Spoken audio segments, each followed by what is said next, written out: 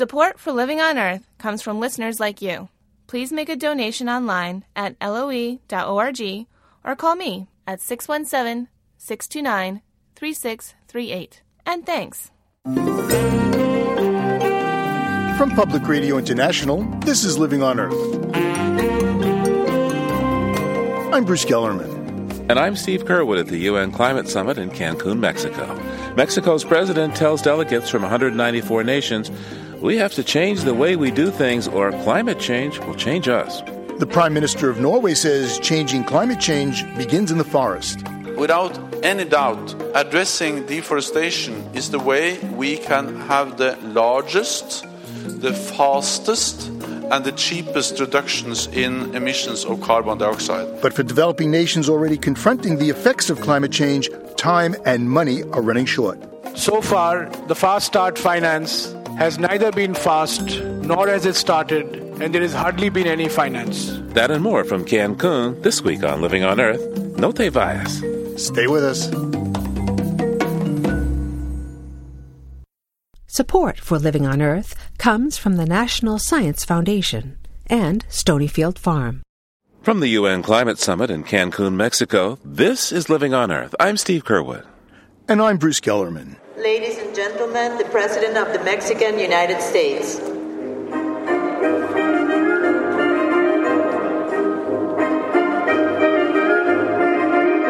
The pomp and security was what you'd expect under the circumstances. Delegations from more than 190 nations had come to Cancun to deal with a planetary crisis, climate change. But security was so strict that many who had planned to attend the first day session were stuck in a 2-hour checkpoint traffic jam. But by the end of the first week of the conference, many had found their way to see Mexican President Felipe Calderón talk about the importance of forests in the fight against climate change. Calderón got a standing ovation. O cambiamos nuestra forma de vida para detener el cambio climático, o el cambio climático va a cambiar a fuerzas nuestra forma de vida. President Calderón told the crowd, we have to change the way we do things or climate change will change us. 24 heads of state and government attended the Cancun summit, but one was conspicuously absent.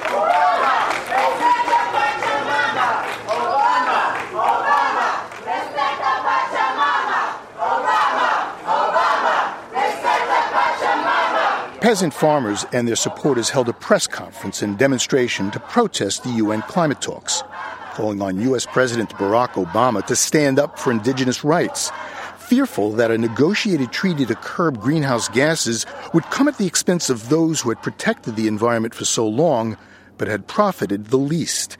In the wake of the failure of last year's climate talks in Copenhagen to reach a binding agreement, UN Secretary General Ban Ki-moon told delegates in Cancun, time is running out. We are here for one reason, to protect people and the planet from the uncontrolled climate change. Nature will not wait while we negotiate. The time for waiting while keeping one eye on everyone else is over. Time is also running out for the UN climate conference process itself. This is the 16th COP, or Convention of the Parties, the 16th annual meeting where the nations of the world have tried to seal a deal on greenhouse gas emissions and their effects. It's a process that requires consensus by all 190-plus countries attending the meeting. Duncan Marsh is Director of International Climate Policy with the Nature Conservancy. We are facing the risk that countries are going to walk away from this process under the UN to deal with climate change, and that's not optimal. For a global problem like climate change, we need a global solution where all nations are acting together. Unlike the high expectations for last year's climate meeting in Copenhagen, where a final agreement was anticipated, the hopes for the talks here in Cancun were decidedly lower, designed to shore up confidence in the UN process, building on the one issue where negotiators had worked out most differences: REDD, the UN mechanism for reducing emissions from deforestation and degradation, putting a price on the carbon in trees so they're worth more left standing than cut down. Rosalind Reeve is head of the forest team at London-based NGO Global Witness.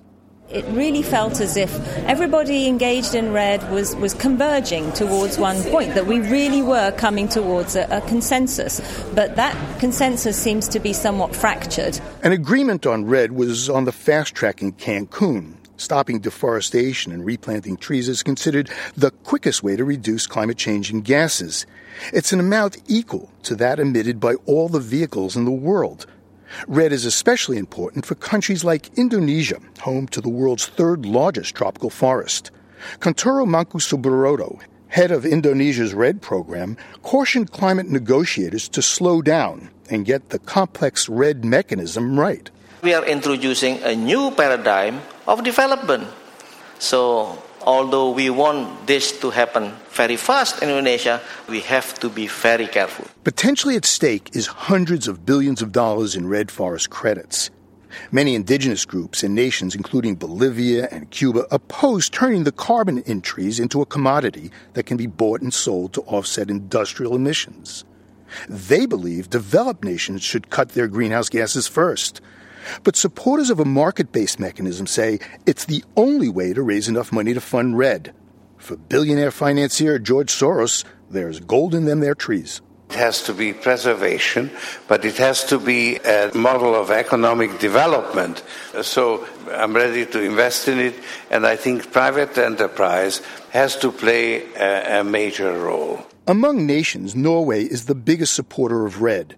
It's put more than $2 billion on the table for the forest-saving scheme, funding it with revenues from North Sea oil. Jens Stoltenberg, Prime Minister of Norway, says the nation's leaders have also paid a high cost in political capital as well. We are a major oil exporter, but we tax petroleum extremely high. And it's hard to win elections on the message of high taxation. And therefore, I'm very much dependent on success to show the Norwegian voters that they are getting something back. A major sticking point in the REDD negotiations in Cancun was verification. Donor nations want to make sure the carbon locked in trees stays in the forests. Norway says it gave $250 million to the World Bank to fund REDD programs in Guyana. But Bharat Jagdeo, president of the South American nation, says Guyana saved the trees. Now show it the money. We have decided, we've taken the tough political decision to pledge our entire forest with the hope that we'll get money or assistance to develop alternatives. And frankly speaking, we have not seen a single cent. Success for the climate talks in Cancun will be measured incrementally when the UN looks to the summit next year in Durban, South Africa. And as the Cancun meeting wound down, Rosalind Reeve of Global Witness reflected on the speed of the process. What's important is that we get the rules right, and it's better to wait than have a bad deal here.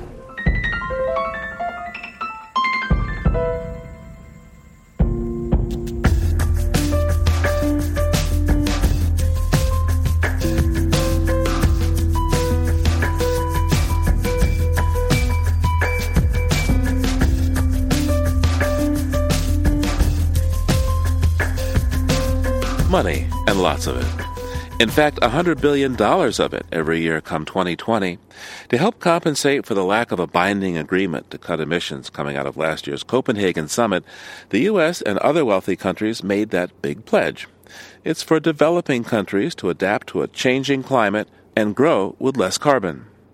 Jens Stoltenberg, Prime Minister of Norway, is the co-chair of a high-level panel that was commissioned to prime negotiators in Cancun with practical ideas to meet those promises. It is challenging but feasible to mobilize the 100 billion we agreed on in Copenhagen. The advisory panel includes heads of state and finance experts, bankers, international financier George Soros, and White House economic chief Lawrence Summers. The key to getting to $100 billion a year, says Prime Minister Stoltenberg, is a price for carbon of no less than $20 to $25 a ton. And the higher it is, the better the investment climate for developing countries. Especially the potential of auctioning emission allowances. We estimate that can mobilize about $30 billion annually. We look into the potential of introducing some kind of carbon pricing for international aviation, international ship, that can provide about $10 billion. and we look into the potential related to reallocating money going for subsidizing fossil fuels in the developed world. That can raise around $10 billion. You enumerated $50 billion, but there's another $50 billion to go. Where do you expect to get that? From other sources. The reason why I mentioned this $50 billion was just to illustrate how big the potential is connected to carbon pricing. Prime Minister Stoltenberg went on to mention traditional foreign aid and private financing helped by the World Bank and its regional partners. U.S. envoy Todd Stern came to Cancun to say the U.S. is keeping its Copenhagen promises, including pitching into a fund of $30 billion right away over 3 years, so-called fast-track money. We have secured approximately $1.7 billion worth of climate assistance in our first year of Fast Start financing that will support adaptation activities for the most vulnerable countries around the world, combat deforestation in the world's most biologically diverse tropical forests, and help put countries on a path toward low-carbon development. Again, this is just the first of 3 years, and we will be looking to increase that amount in each of the next 2 years. But Fast Track has come under fire for simply shuffling foreign aid from one category to another rather than providing new funds. Jairam Ramesh, Environmental Minister for India, spoke for many developing countries. So far, the Fast Start finance has neither been fast nor has it started, and there has hardly been any finance. In fiscal year 2010, the total commitment of the United States to Fast Start finance is $1.7 billion, which does no justice to the world's preeminent economic power. The problem, said Bharat Jagdeo, the president of Guyana, is that the U.S. has no mandatory cap on carbon itself, and without a cap, there's nothing to auction or tax. He asked Americans in Cancun to carry home a message. I ask you this as a favor. I was a member of the AG, the advisory group on financing, the high-level group that the Secretary General put together that the Prime Minister of Norway chaired. Could you please give President Obama a copy of that executive summary? The copy says that we can raise $100 billion by 2020 easily if we have the right price signal, which is the only sustainable form for keeping this initiative going, particularly now when most countries are in a state where they're not going to provide money. And that is why we have this dubious form of accounting on their fast-track financing, double counting aid money, loopholes, all of this. And very glossy brochures about how fast-track financing has been disbursed. As some UN summit pundits like to say, climate protection in the developing world is spelled finance. But loans and donations require good faith, and as UN climate negotiations drag toward the end of a second decade without worldwide limits on carbon emissions, it's not only polar ice that's disappearing, it's also trust.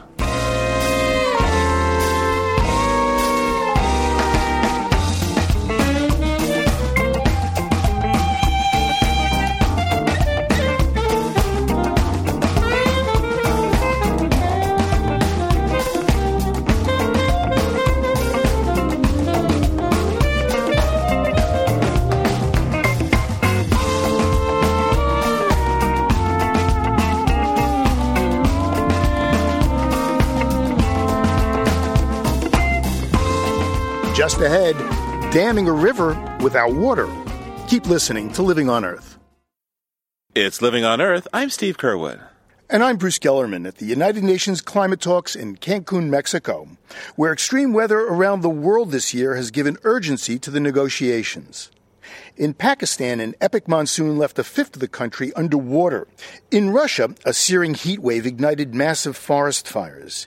And in Brazil's Amazon basin, a record drought dried up many of the rivers that sustain the biologically rich rainforest. Tropical ecologist Dan Nepstad is director of international programs at EPAM, the Amazon Environmental Research Institute. It's about as bad as we've seen. I've been working in the Amazon for about 25 years now, and I haven't seen anything like it. We thought we had the worst drought of the century in 2005, and this one's worse. That drought in 2005 was called the once-in-a-century drought. That's 5 years ago. I know, and there's a drought in 2007 that didn't even capture any media attention. It wasn't even worth it because drought is really becoming part of the fabric of the Amazon.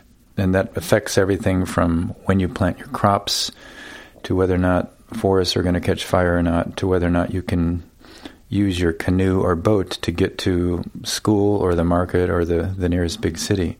So what do you think is causing this drought?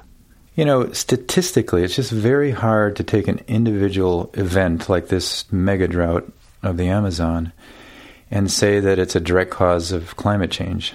But with both this and the 2005 and the 2007 drought, they're all consistent with the scenario of increasing accumulation of greenhouse gases in the atmosphere. How does the drought affect the rainforest? And I guess how does the rainforest then affect the drought? The forest actually makes the rain in the Amazon. By the end of the dry season, a lot of Amazon trees are sucking water from the soil. It could be 60 feet beneath the ground surface. So they're going way down deep to get that water so that they can keep their green, lush canopy even though they've been deprived of water for a few months. And that water going into the atmosphere makes the clouds that make the rain.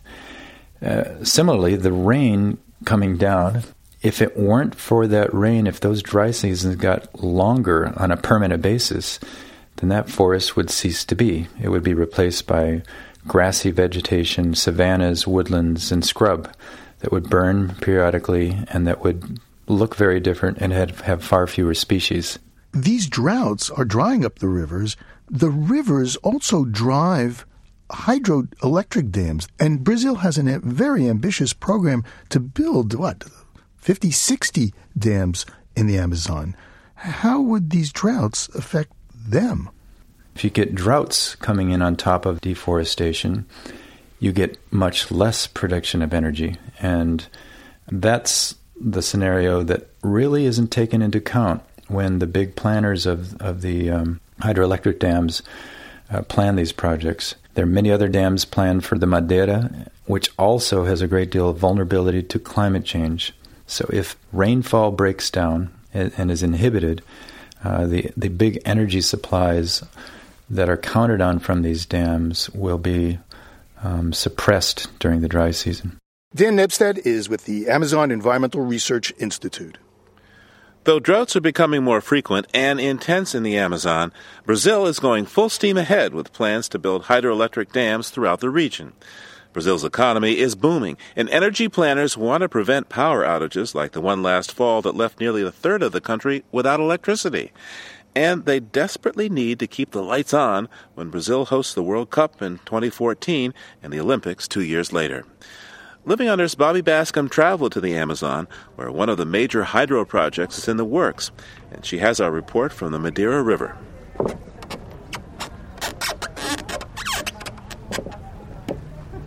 From Porto Velho in the southwestern corner of the Amazon, the best, sometimes the only way to get around is by riverboat.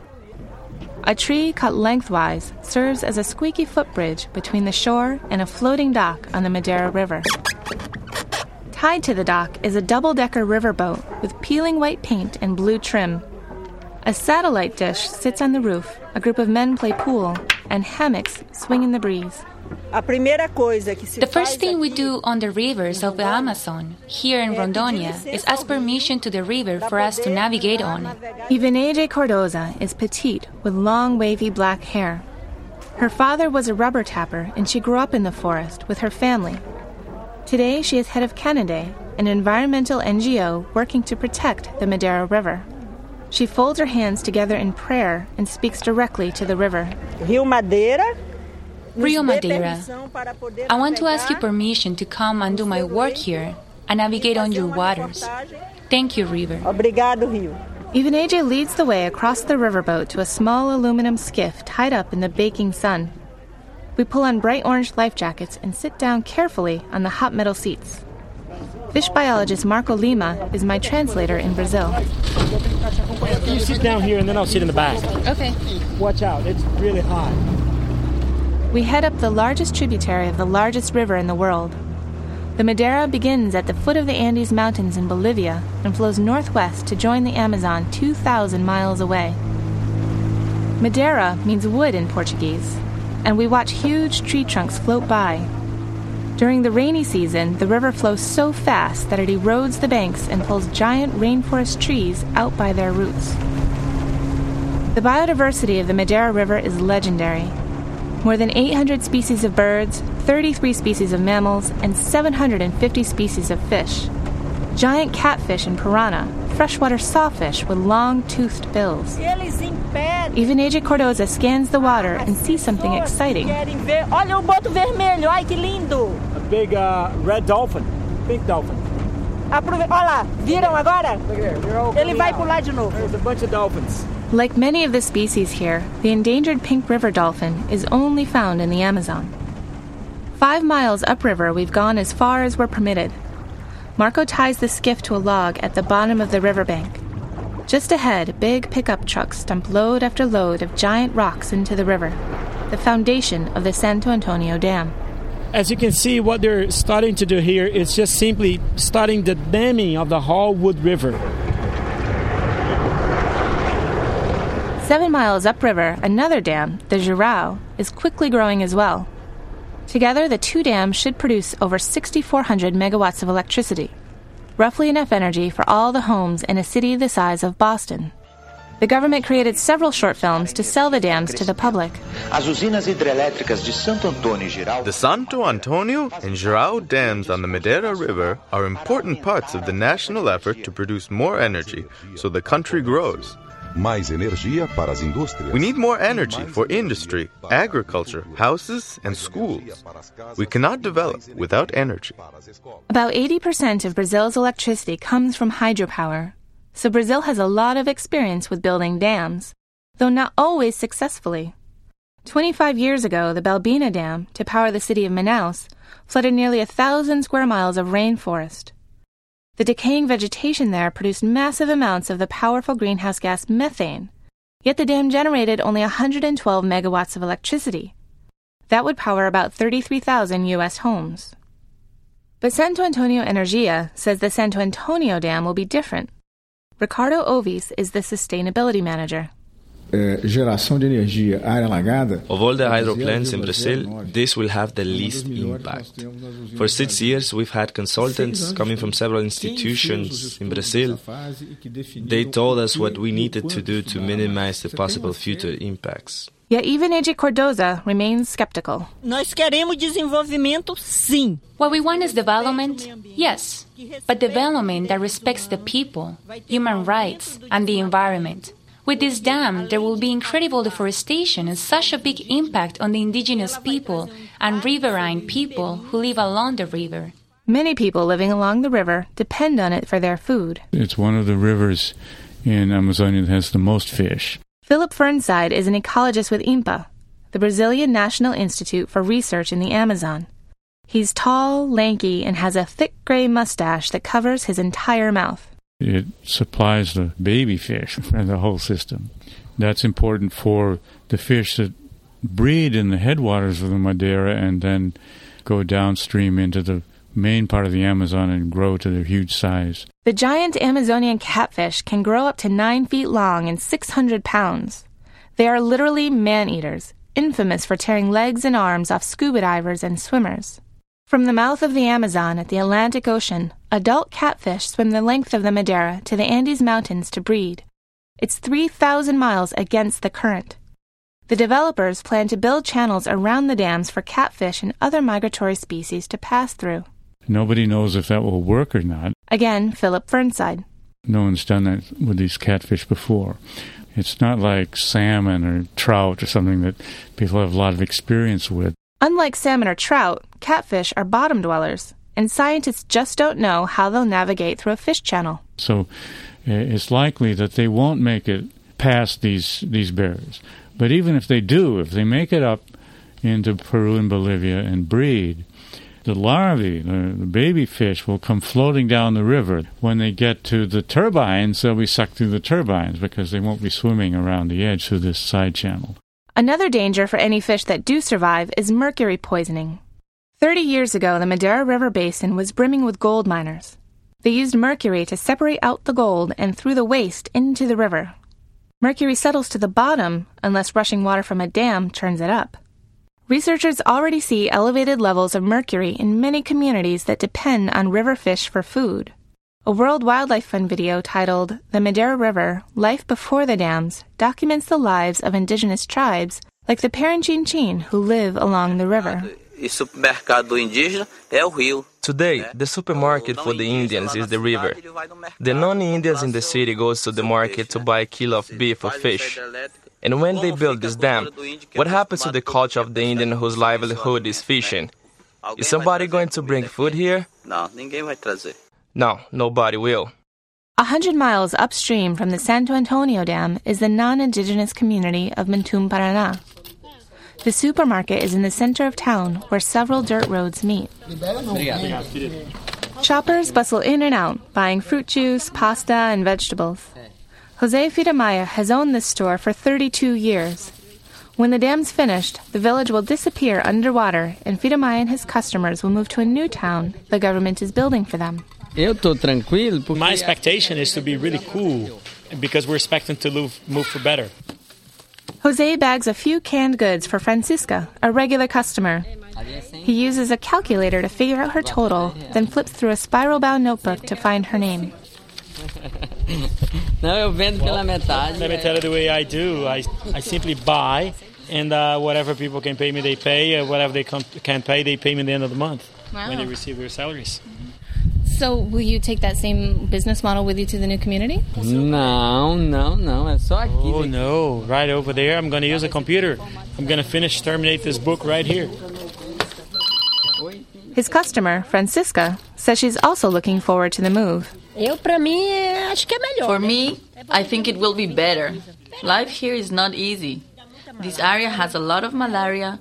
We suffer a lot in this place. I'm not going to miss it. But not everyone in Mentum, Paraná is eager to pack their bags.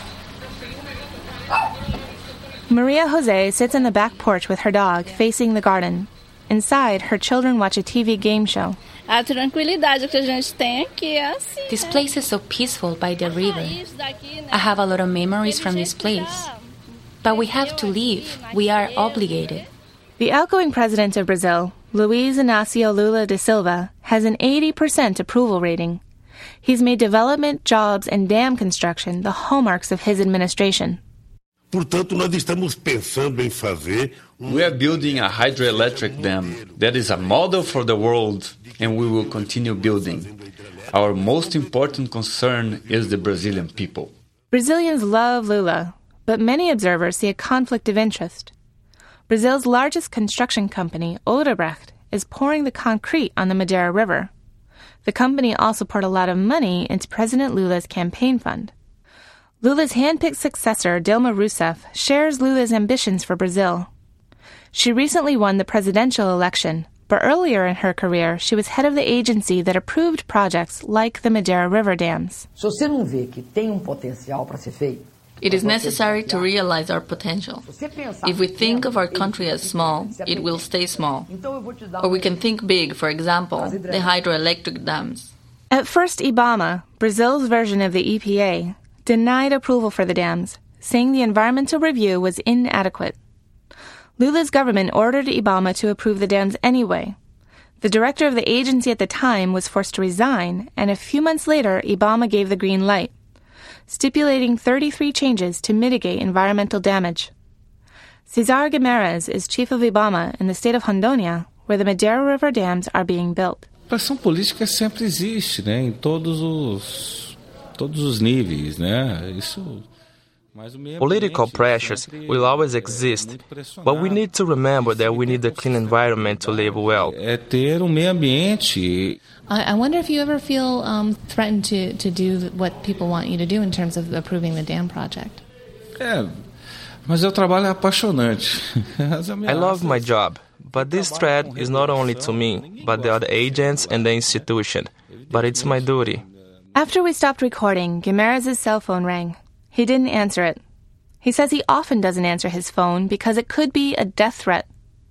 His job, enforcing environmental law, busting illegal loggers and poachers, makes him unpopular. Many in the scientific community said the environmental impact statement IBAMA finally signed off on is still inadequate. research scientist Philip Fernside. The environmental impact process had virtually no effect on the actual decision of whether they were going to make the dam or not. That is, they'd already decided to make it before they even had the information about what impacts there would be, and the reports themselves don't cover a lot of the major impacts very well. Fernside says the environmental review only examined impacts upstream of the dams and stopped at the Bolivian border. It didn't consider floods on the Bolivian side of the river, the methane the dam would create, or how ecosystems and communities downstream will be affected. And Fernside says the government sold the dams to the Brazilian people under false pretenses. One gets the impression that this electricity is going to be lighting the light bulb in your house and your television set and so forth, but that's really a very small part of it. A lot of this electricity is going for making aluminum, for example, that's exported to the rest of the world. A Brazilian smelter can use as much energy as a city of 1 million people. In the end, Fernside says the benefits might not outweigh the costs. Nobody's counted up all of these impacts of these dams that are destroying the fisheries, you're emitting greenhouse gases, all of these things. You have to add all of these things up and compare them with what Brazil's getting in benefits. The Madeira River dams are just 2 of 60 such projects planned for the Brazilian Amazon, part of a huge international development to connect the countries of South America with paved roads and waterways, so export goods like soy can be transported to the coasts more cheaply. Back in Rondônia, the Madeira River continues to flow freely to the Atlantic Ocean, just as it has since the Andes Mountains rose up 10 million years ago. But not for much longer. Construction of the Jirau and Santo Antonio dams continues around the clock, and they'll both be finished within 2 years. For Living on Earth, I'm Bobby Bascom in Porto Velho, Brazil.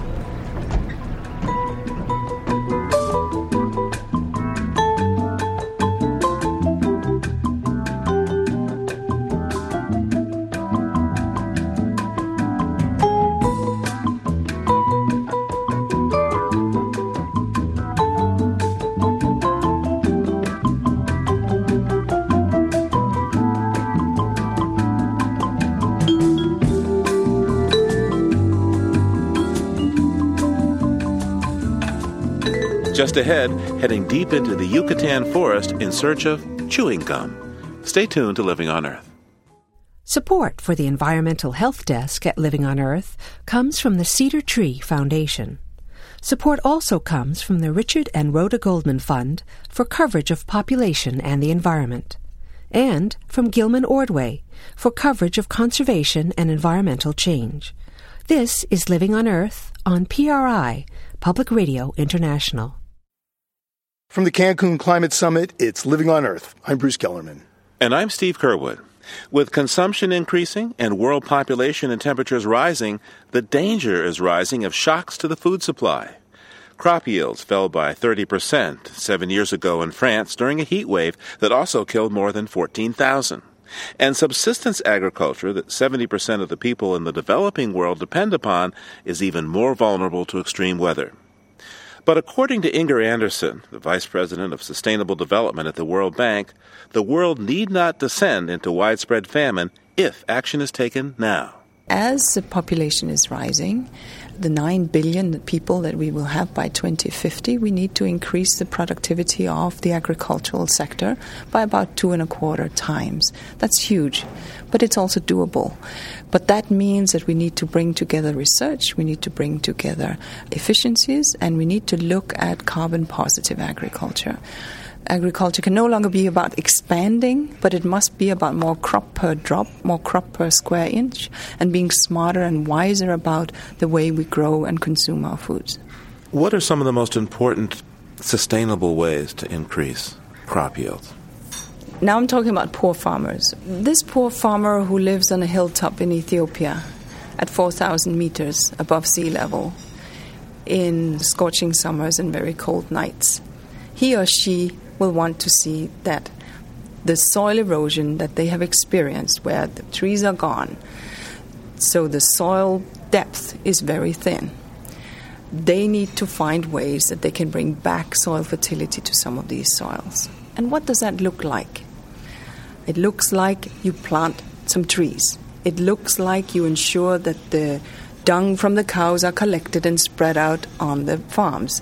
It looks like you make sure that the kind of species you grow are not those that deplete the soils, but rather are those that enrich the soils. These are the kind of things that need to happen, but not on a small pilot scale. They need to be scaled up. When you see what I have seen, what was, you could describe it as a moon landscape with a few rocks and a little house and nothing more, and a soil depth that is maybe not more than 10, 20 inches, transformed over a 5 to 7 year period, where you also ensure that your small goats and your small sheep don't run, that you have them in one enclosed area, so you cut and carry, as they call it, the grass, and you ensure that you do some landscaping and some terracing, and you intercrop. It is a landscape completely transformed. You would not believe what you would see from prior to post. And so there are answers, but there are answers that for that very poor family needs a little help. Let's talk about the World Bank for a moment. World Bank means money, lots of money. But how much money for sustainable agriculture? So we've been increasing our agricultural lending and support over the last 6 years. In fact, we've increased it rapidly. In Africa alone, we've doubled it. It now is about $1 billion a year for Africa, just to give you an example. The reason being that there's a great demand. We respond to client countries that ask for our support. And there is a clarity also that it is agriculture that deals with the whole supply chain from farm to fork. Our partner countries are asking us increasingly for support to ensure that the markets function, that the border crossings function, that the roads are there, that the ports are there, because otherwise you find that productivity has gone up, but that it cannot be actually distributed. People listening to us who are perhaps engaged on food in the United States will think of organic, local. How does this apply to what you at the World Bank are bringing to the world food supply? Well, most of the poor people, in fact, are growing. Much of their agriculture is organic because they do not have the funds or the means to buy expensive chemicals. In Europe, the US, and other places where people are wealthier and where we find that there's a demand on local foods, I think that that's a wonderful thing. You'll find that most poor people are already buying local foods. Well, I want to thank you for taking this time. Inger Anderson is Vice President for Sustainable Development at the World Bank. Thank you very much for the opportunity.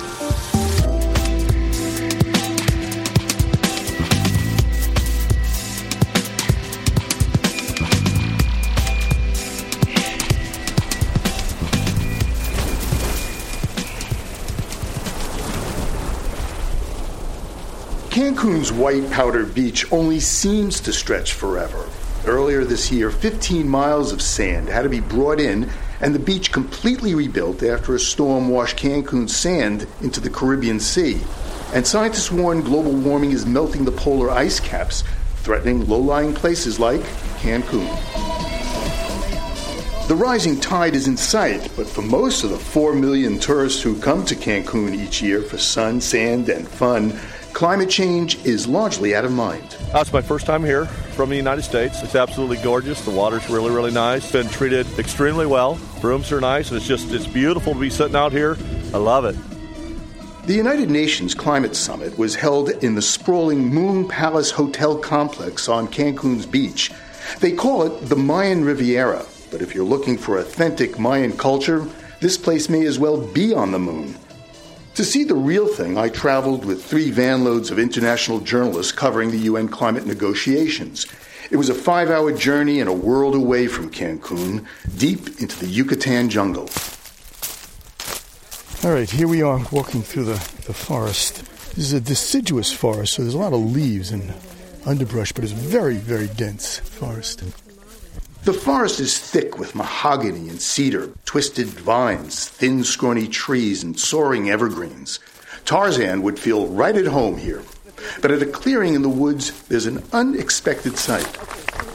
It's a full-blown press event, right here in the middle of a semi-tropical jungle in the middle of the Yucatan Peninsula. Mi nombre es Arquímedes Hernández. This is Arquímedes Hernández. He's going to help us with the organization of the event, and he's going to conduct you to the different parts of this area.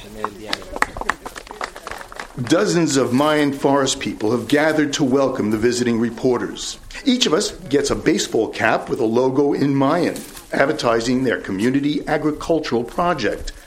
70% of Mexico's vast forest area is owned by indigenous communities called ejidos, or cooperatives. This ejido, called San Antonio Tuc, has 159 members.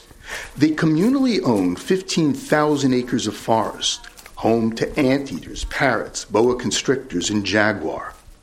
4 years ago, the Mexican federal government began paying ejidoistas about $12 an acre a year to inventory their trees, helping the Maya to get ready for REDD, the UN plan to reduce carbon emissions from deforestation and degradation. Las perspectivas del ejido San Antonio Tuc.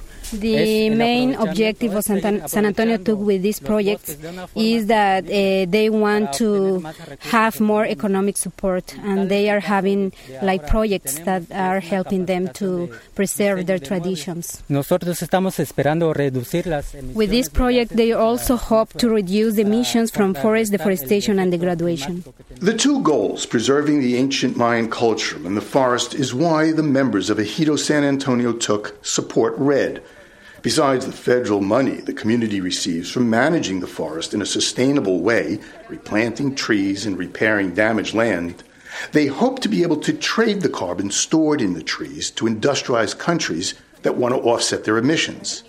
It's economic development designed to lift the Maya from subsistence farming. Cuando venimos hay maíz, calabaza, frijol, ibes. 80-year-old Catalina Brezenia Lope remembers what it was like when the community was forced by famine to move to this part of the forest 60 years ago. She says that when she came in here, there was nothing, absolutely nothing. They had to build everything, not only the road. And she says the only one path they had will be for the horses carrying the chewing gum. That was it. You heard right. Chewing gum.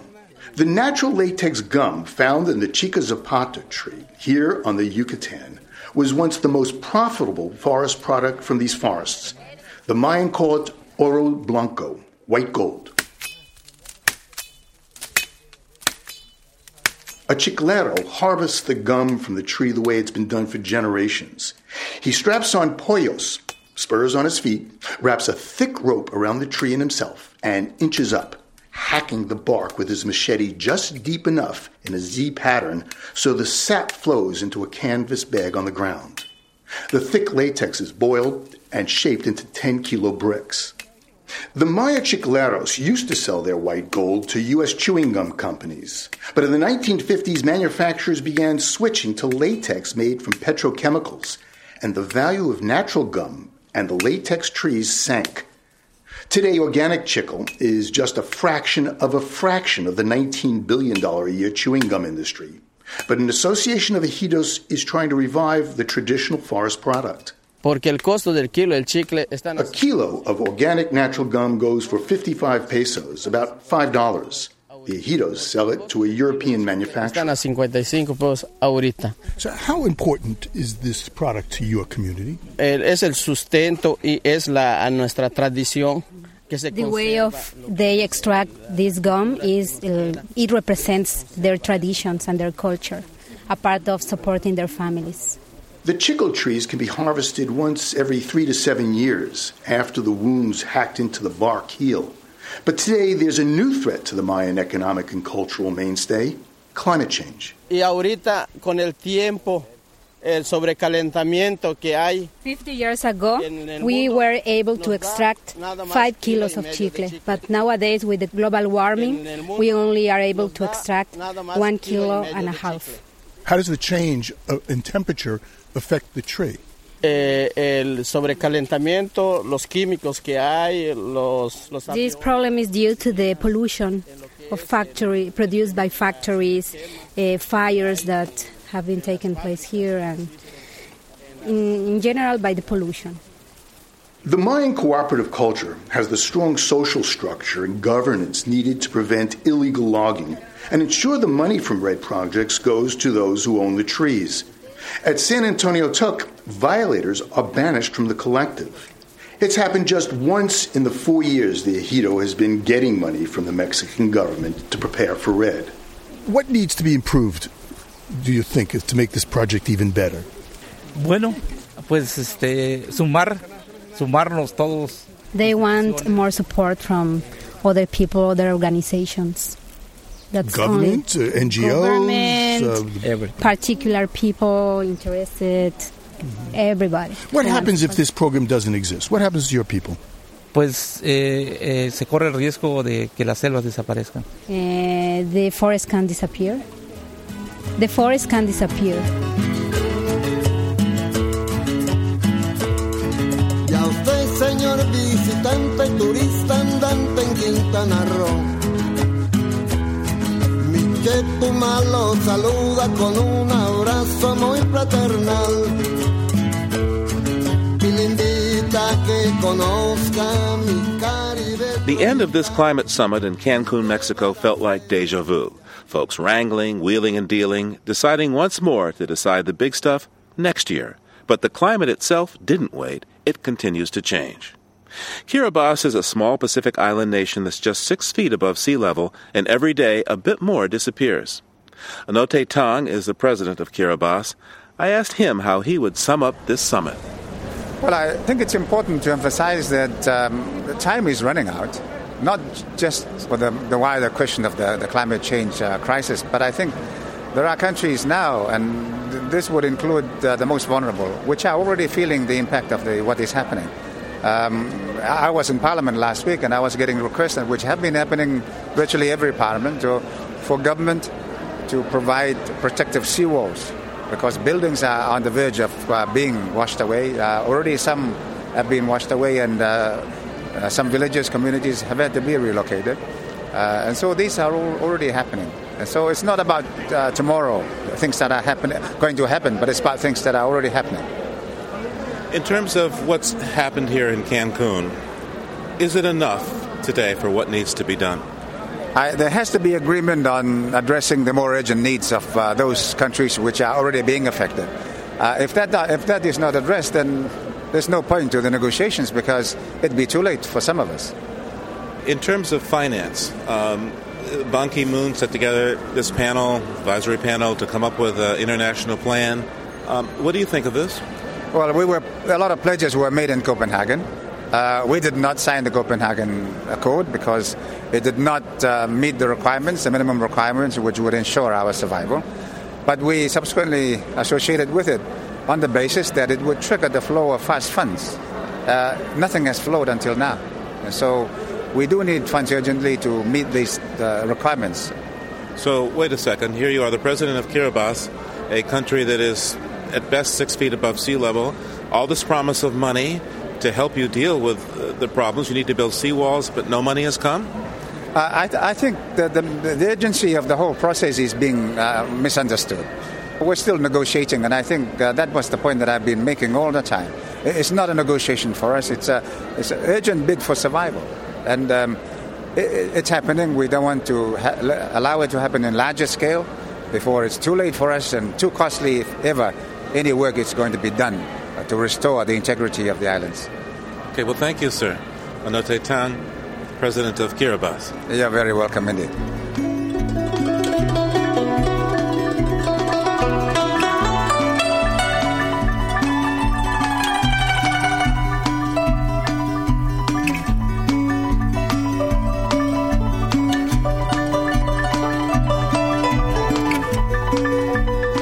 On the next Living on Earth, a prescription for global survival from one of the world's leading ecologists. Cut the calories. We are consuming over 80% of the planet's resources, even though we're only 20% of the world's population. We are the major predator on the planet. David Suzuki says it's time to realize more is less. Next time on Living on Earth.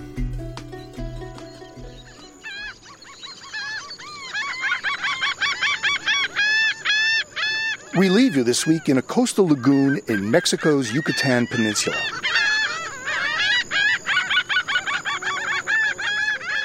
A 180 bird species live in the Rio Lagartos Biosphere Reserve, including Caribbean flamingos, herons, storks, and kingfishers. Over 140 migratory species visit as well, more than 250,000 birds amid the palms and mangroves and coastal dunes. Antonio Celis Murillo recorded this soundscape for the CD Bird Songs of Mexico.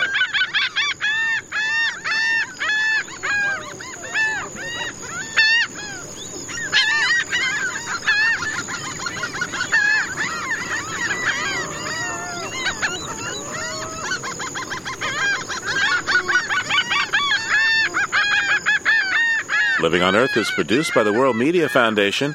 Our crew includes Bobby Bascom, Eileen Belinsky, Ingrid Lobet, Helen Palmer, Jessica Elise Smith, Ike Sprieskandaraja, Mitra Taj, and Jeff Young, with help from Sarah Calkins, Sammy Souza, and Emily Guerin. Our interns are Nora Doyle-Burr and Hannah Lyles. We had engineering help this week from Dana Chisholm. Special thanks to Gretchen Weber of KQED and Oguchi Anyaka of the Climate Change Media Program. Jeff Turton is our technical director. Allison Lirish-Dean composed our themes. You can find us anytime at LOE.org. And while you're online, check out our sister program, Planet Harmony.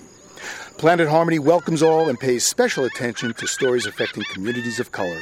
Log on and join the discussion at myplanetharmony.com. And don't forget to check out our Facebook page, PRI's Living on Earth. I'm Bruce Gellerman. And I'm Steve Kerwood from the Cancun Climate Summit. Hasta luego. Funding for Living on Earth comes from the National Science Foundation, supporting coverage of emerging science. And Stonyfield Farm, organic yogurt and smoothies. Stonyfield pays its farmers not to use artificial growth hormones on their cows. Details at stonyfield.com. Support also comes from you, our listeners. The Ford Foundation, the Town Creek Foundation, the Oak Foundation, supporting coverage of climate change and marine issues. And Pax World Mutual Funds, integrating environmental, social, and governance factors into investment analysis and decision-making. On the web at paxworld.com. Pax World for tomorrow. PRI, Public Radio International.